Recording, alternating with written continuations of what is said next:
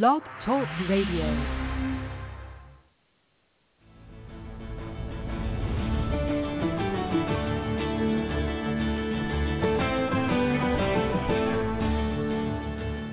Hi, and welcome to The Art of Film Funding. I'm your co-host, Claire Papin, along with Carol Dean, author of the best-selling book, The Art of Film Funding. Carol is also the founder and president of From the Heart Productions and the host of this show. Today we are joined by our guest host, filmmaker Heather Lenz, best known for directing and producing the Sundance documentary Kusama Infinity. Our special guest today is filmmaker Marah Strauch. She's a director, producer, and writer of documentary films, unscripted TV, branded content, and commercials. Her films have screened at TIFF, Hot Docs, Tribeca, and many other festivals worldwide. Her debut documentary feature, Sunshine Superman, provides a breathtaking tribute to Carl Boenish, the creator of base jumping.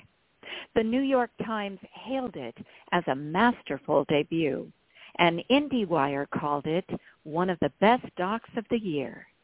CNN picked up Sunshine Superman as a CNN film. Her most recent feature documentary, Vice Versa, Chyna, offers a complex portrait of the late and groundbreaking wrestler Chyna.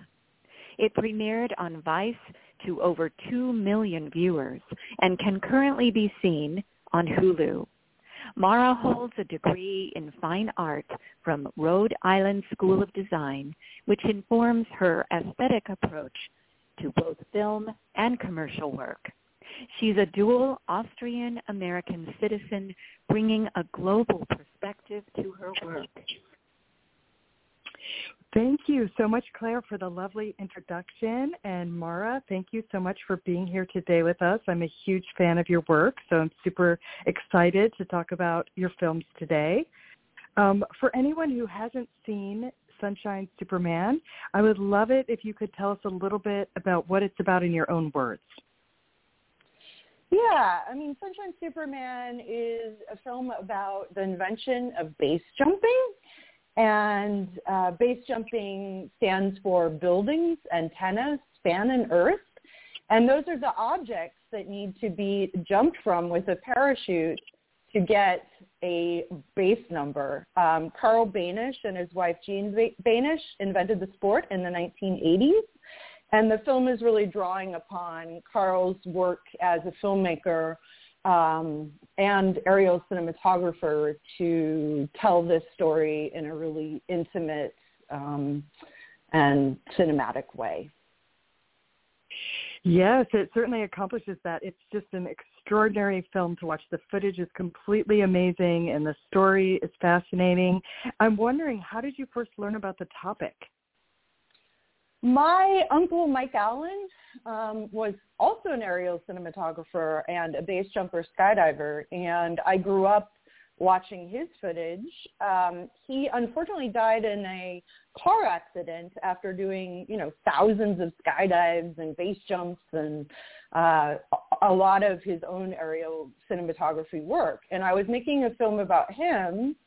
And while I was making that film, I discovered Carl Boenish and Jean Boenish and this huge archive of footage, and I really learned a lot more about the topic. And, it was one of those kind of meant-to-be situations where you follow an instinct and then you come upon a really interesting film.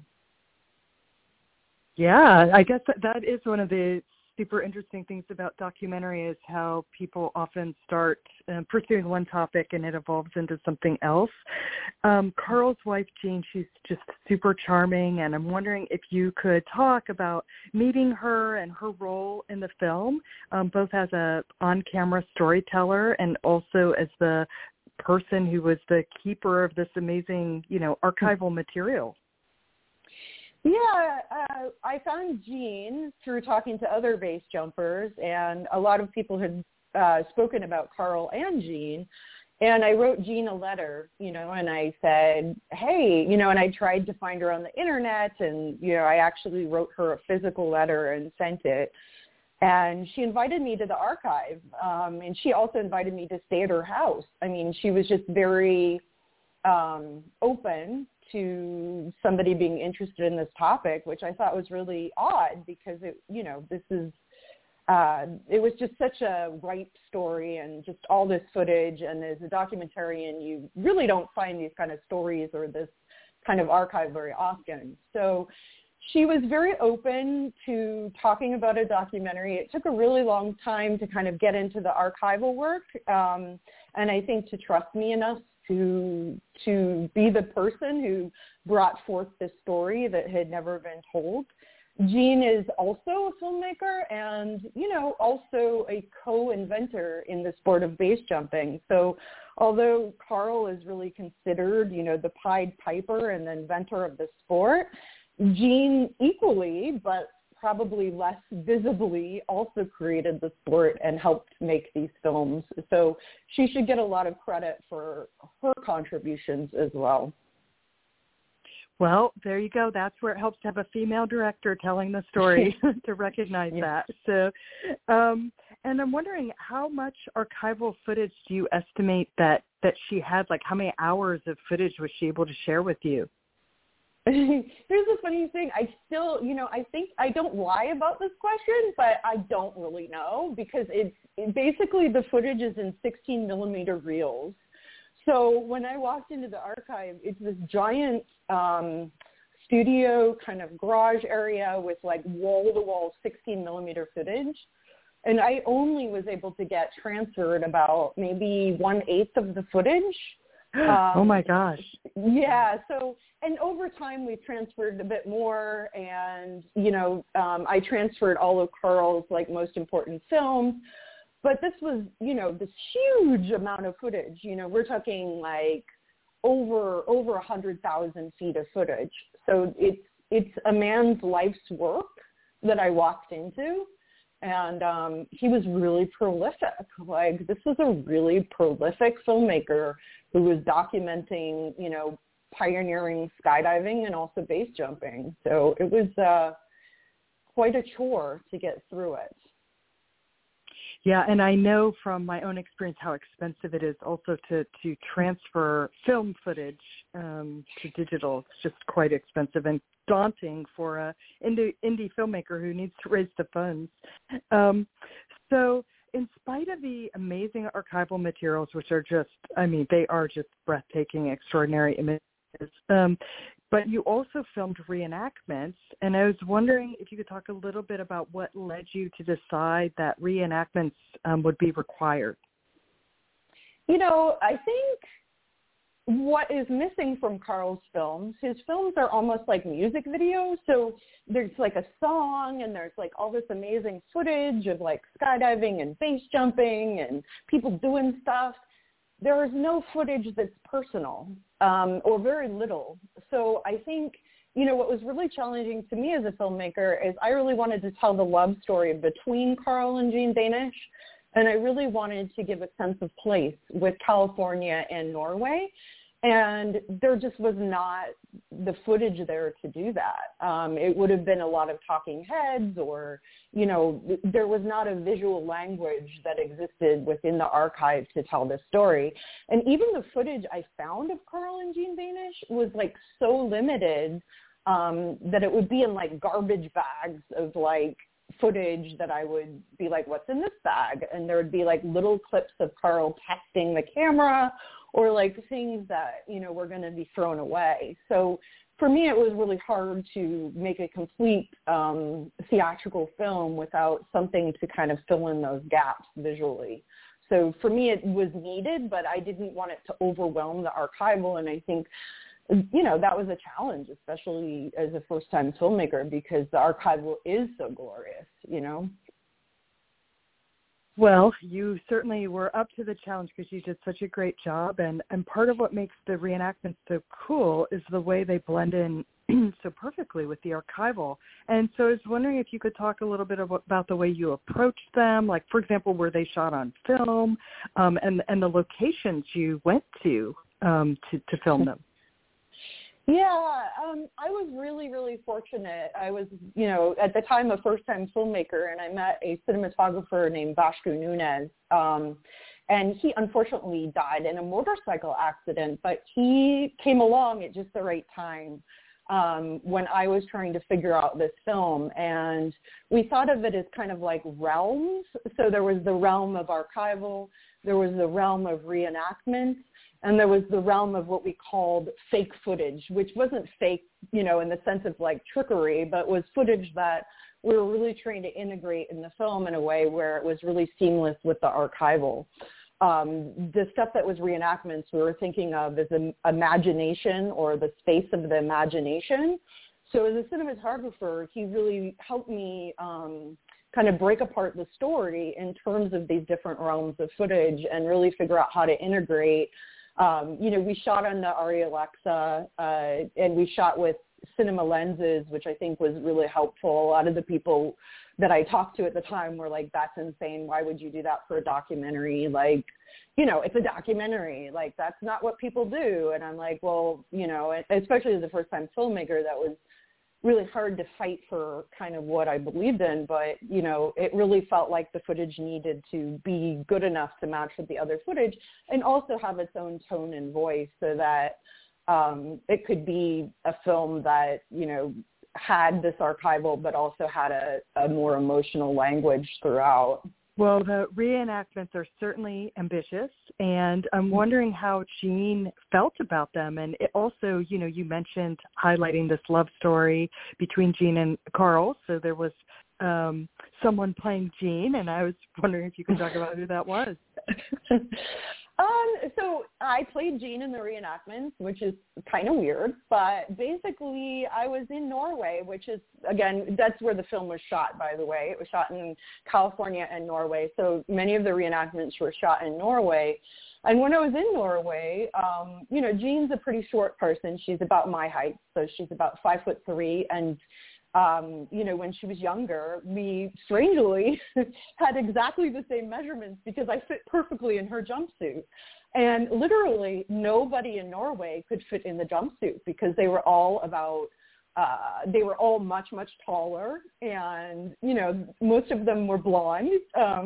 So I was actually the only person that kind of fit the bill to play Jean in this situation. We tried to cast in Norway. It was so expensive to bring anybody in because where we were in Åndalsnes is kind of in the middle of nowhere in Norway.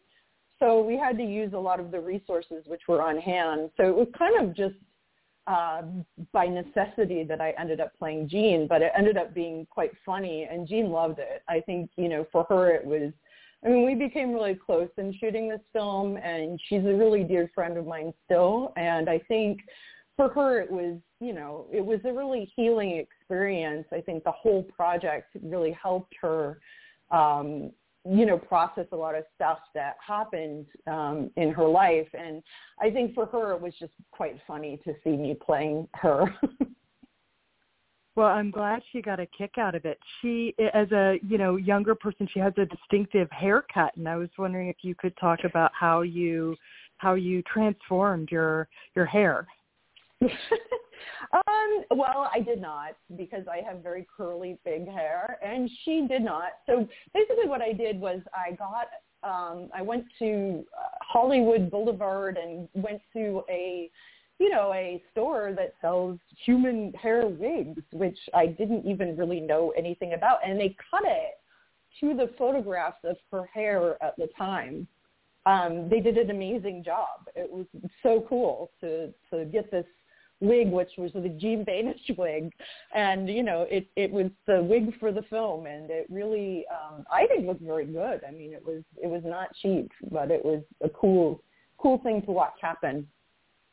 I love that, and I love hearing a documentary filmmaker talk about all these things, because I feel like sometimes there's still this outdated belief that documentary filmmakers, I don't know, just show up and point the camera at something and get a story, and that they don't go to all these lengths to think about the visuals and do all of these other things. So it's cool to hear about. And I know, you're an indie filmmaker, and I wonder if you could talk about how this film was funded and how long it took you to make it. It's such a kind of twisty-turny route to get this film financed. I was a commercial editor, kind of branded content editor in New York City. And when my uncle died, he put a lot of his footage, or my dad inherited a lot of his footage, and it was sitting in my dad's basement. And I was kind of home visiting, and I saw this footage, and I was like, oh my gosh, what is this? This is frigging amazing. And so I had this footage, and I was thinking, oh my gosh, I should do something with this. I don't know what. I wasn't even really a filmmaker. I'd gone to art school, and I did a lot of art films. And so I eventually kind of ran into Josh and Dan Braun through this friend of a friend, and they are sales agents and producers. And I showed them this footage, and they're like, this is a movie. We didn't really know what the movie was about yet. And luckily during that time I met Carl Boenish, and then I had access to this entire archive, and the project kind of evolved. I didn't know it was commercial, and essentially getting to know them, I realized it was commercial, but I was learning how to make films as I was trying to finance it. So I got a lot of no's from networks. I got a lot of, which was actually a blessing in disguise, because I ended up having to try to figure out how to finance it myself. And I went to the AFM, the American Film Market, and I had a meeting with a Norwegian film fund. And I was like, this is a whatever meeting. And it ended up being this person who really changed my life, essentially, because what he said to me is, you can get a lot of this financed out of Norway because the film takes place there. So, I ended up getting the film partially financed out of Norway. I got it partially financed out of Kickstarter and investors that I met on Kickstarter. And then I ended up getting it sold to Universal International. So it was this kind of package that I was able to put together over time. But that said, and not that I'm lying, but sometimes I forget how long it took to make. It was between 7 and 10 years. It was a really long process. But also what needs to be understood is I was also working full-time as an editor. So I would edit, use a little bit of that money to transfer the footage. It was this really long process to kind of get it to where it could sell to Universal Pictures. Well, I'm so happy for you. It all came together. I'm wondering, could you tell us where audiences can currently see the movie, and also if there's anything else you want to add about the film that I didn't already ask you, feel free to share that too. You can see it on Amazon. I guess it's on Amazon Prime. It's on iTunes. I guess it's on YouTube with commercials, I'm told. But I think if you Google it, you'll see a million different places that it is. And if you get the DVD, you get a bunch of Carl Boenish's films as well, which is pretty cool. And I don't know what else I would have to say about it. It's such an epic journey, I think, and it never ends. It's crazy. People don't tell you that about filmmaking. It's been the longest relationship I've had in my life. It's been with this film, really. Well, I guess you picked a good one.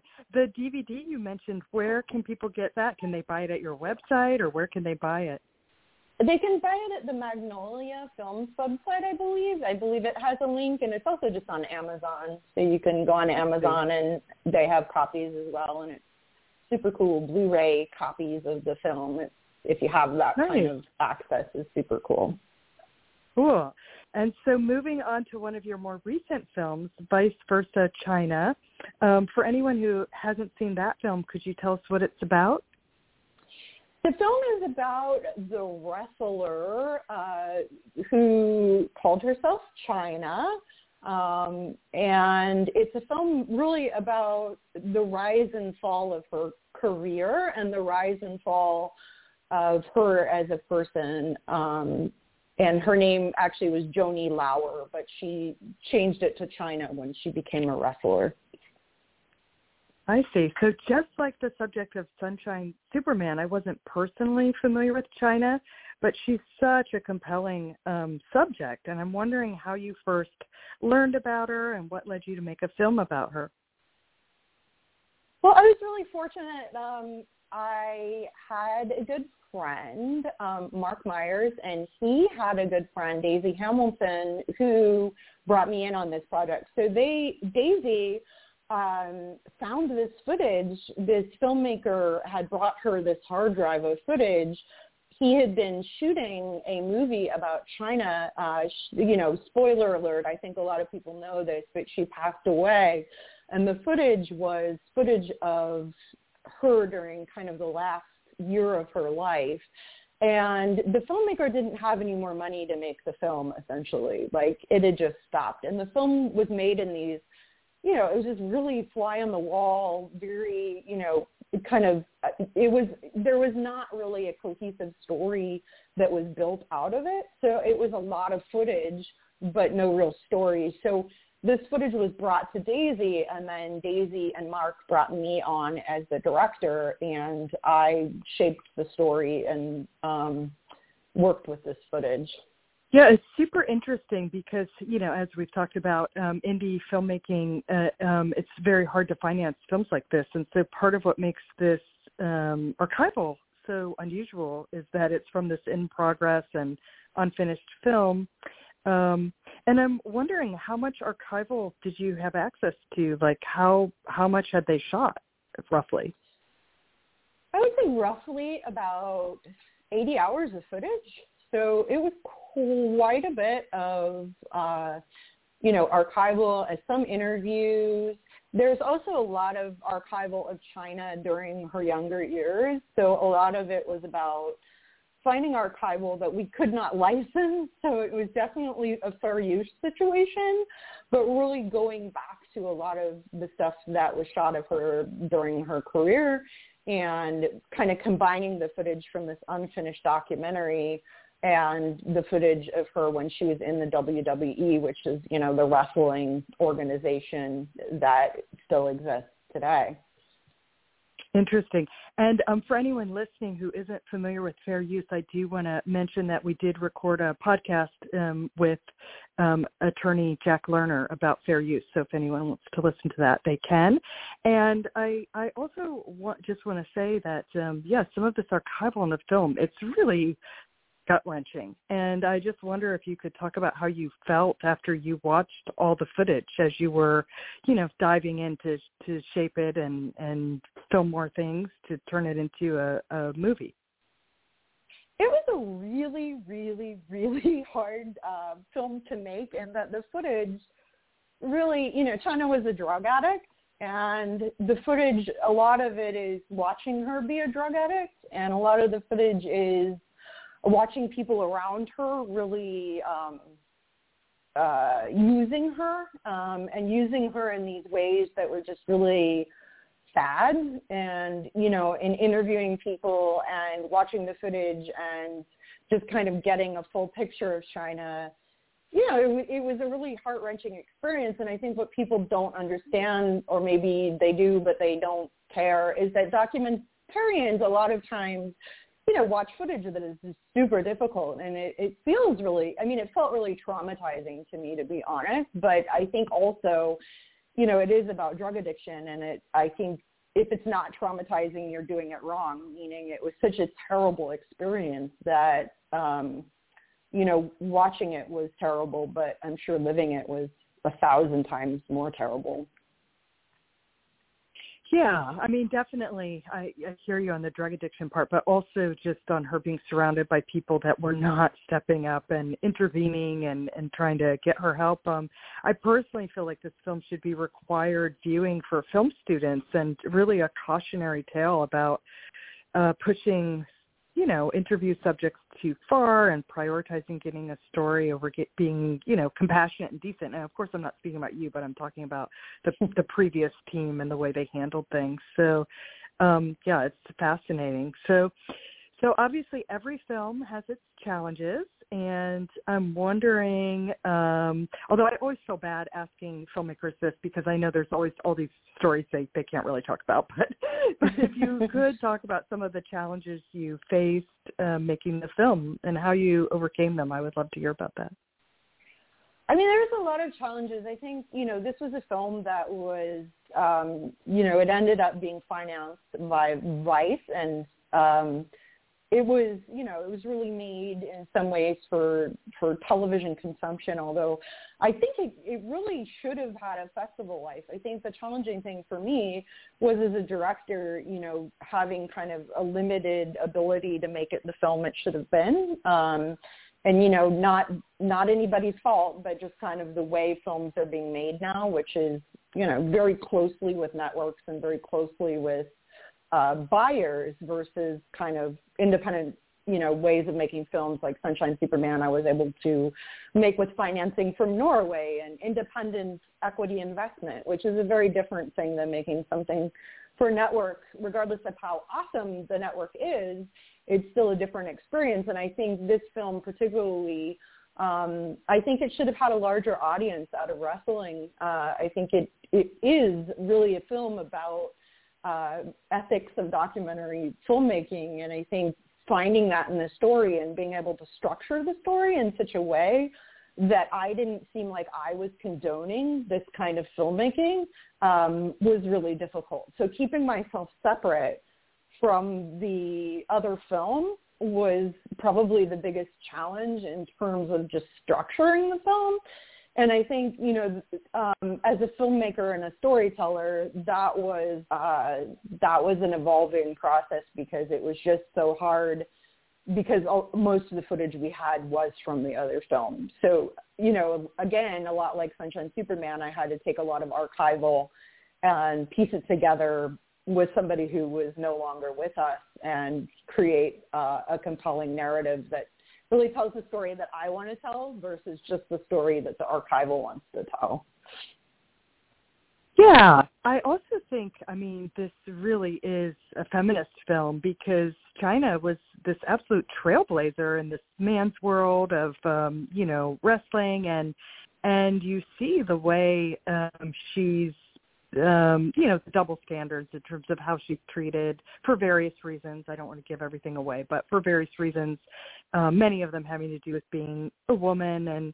And so it's just really fascinating, too, to see this woman who's so physically strong and everything she goes through on her journey. And it's just devastating that she wasn't supported for her talents and abilities in the way that she should have been.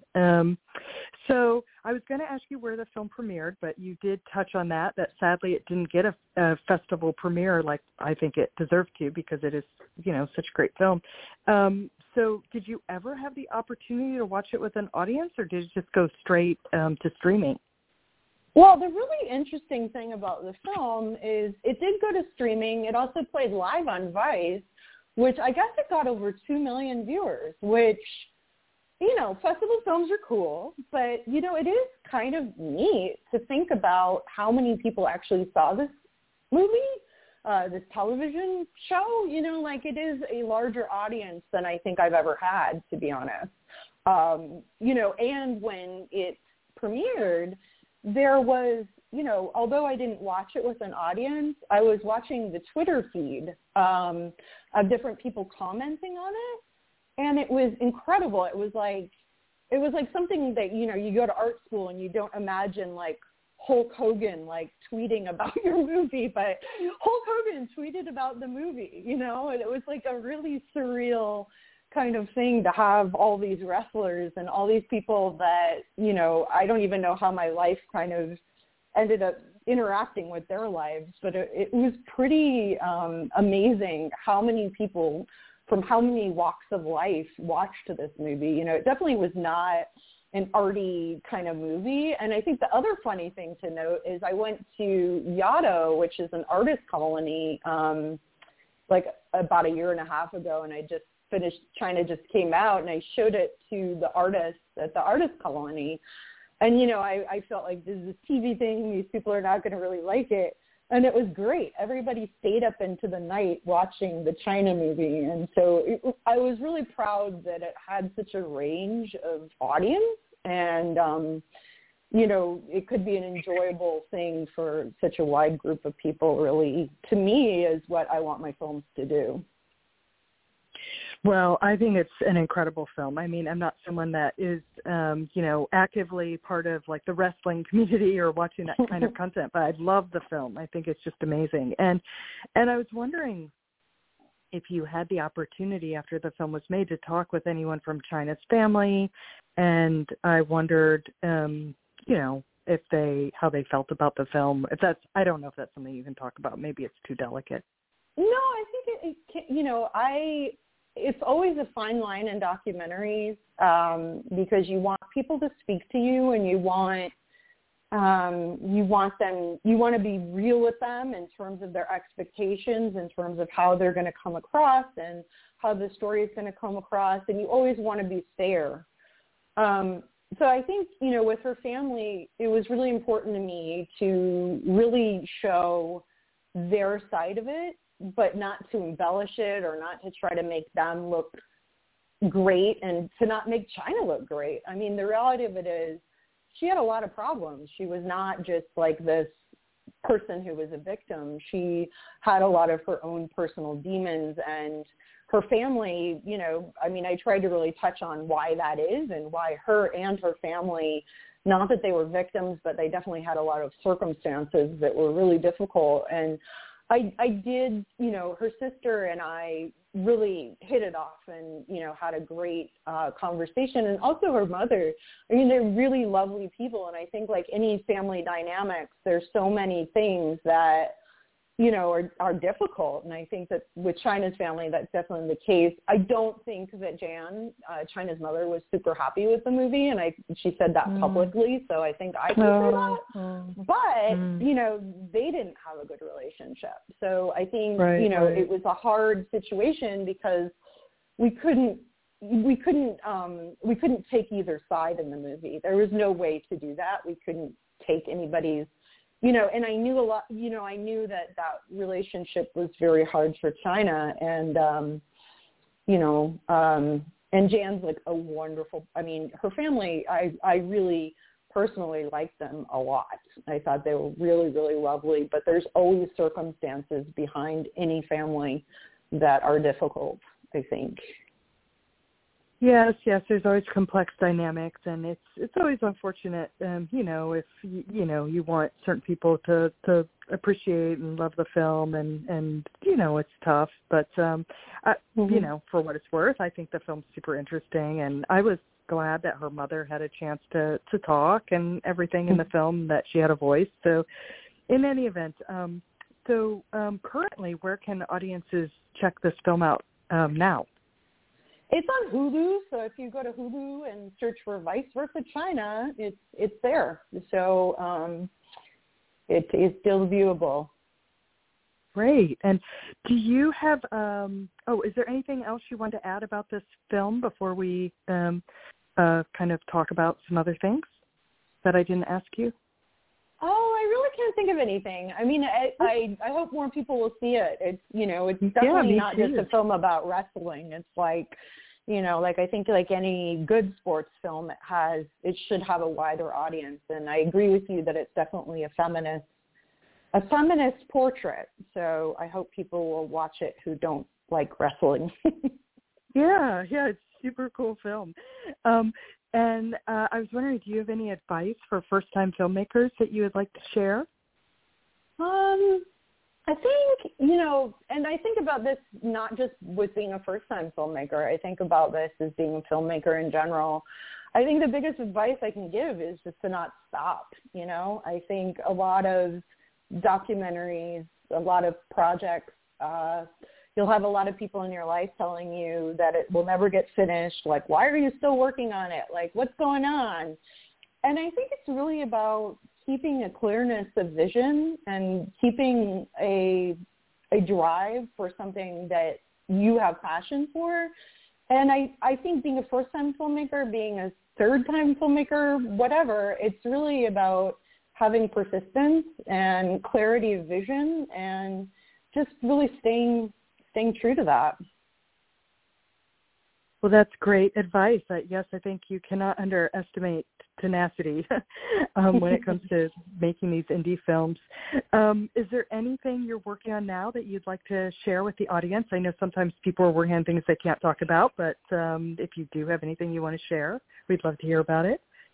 Well, I'm working on a lot of movies all at once, which I think happens when you start to try to make a living as a filmmaker. But I'm working on 2 skydiving adjacent movies. One about the amazing stunt parachutist named Joe Jennings, and another one that is about the skydiver Roger Nelson. And then I'm working on a film about Patricia Highsmith, who's an amazing crime writer. And I'm also working on 2 music docs, one about the amazing musician Scott Fagan, who has definitely not gotten enough attention, but you will be hearing more about him upcoming. So a lot of projects that I'm super excited about, and, you know, just having kind of a moment of being excited to be a filmmaker right now. Well, gosh, I'm so glad to hear you have all this momentum in your career. It's very well deserved. And for anyone who would like to follow your career, I was wondering if you could tell us your social media handles and your website. My website is Marah, M-A-R-A-H, Strauch, S-T-R-A-U-C-H, just .com. And I actually don't know my social media handles, but if you Google me, you can definitely find me. And my website has all my social media handles and upcoming stuff that I'll be announcing soon. Awesome. And is there anything else you would like to share that I didn't ask you about already? Oh gosh, Heather, I can't think of anything. That was a good interview, and you know, I appreciate being able to talk about these movies. You know, well after they happen, because it's, you know, they still exist in the world, and it's nice to have them talked about. I appreciate it. Yeah, well, I've loved watching them, and I think, you know, I'm a professor, and I share your work with my students, and it's always a crowd pleaser. So yes, I hope more people check out your work. And I want to thank you again, Marah, for taking time out of your schedule to be here today. And thank you, Claire, for all your help with the tech side of things. And thanks, everyone, for listening. Thank you, Heather. Yeah, you're welcome.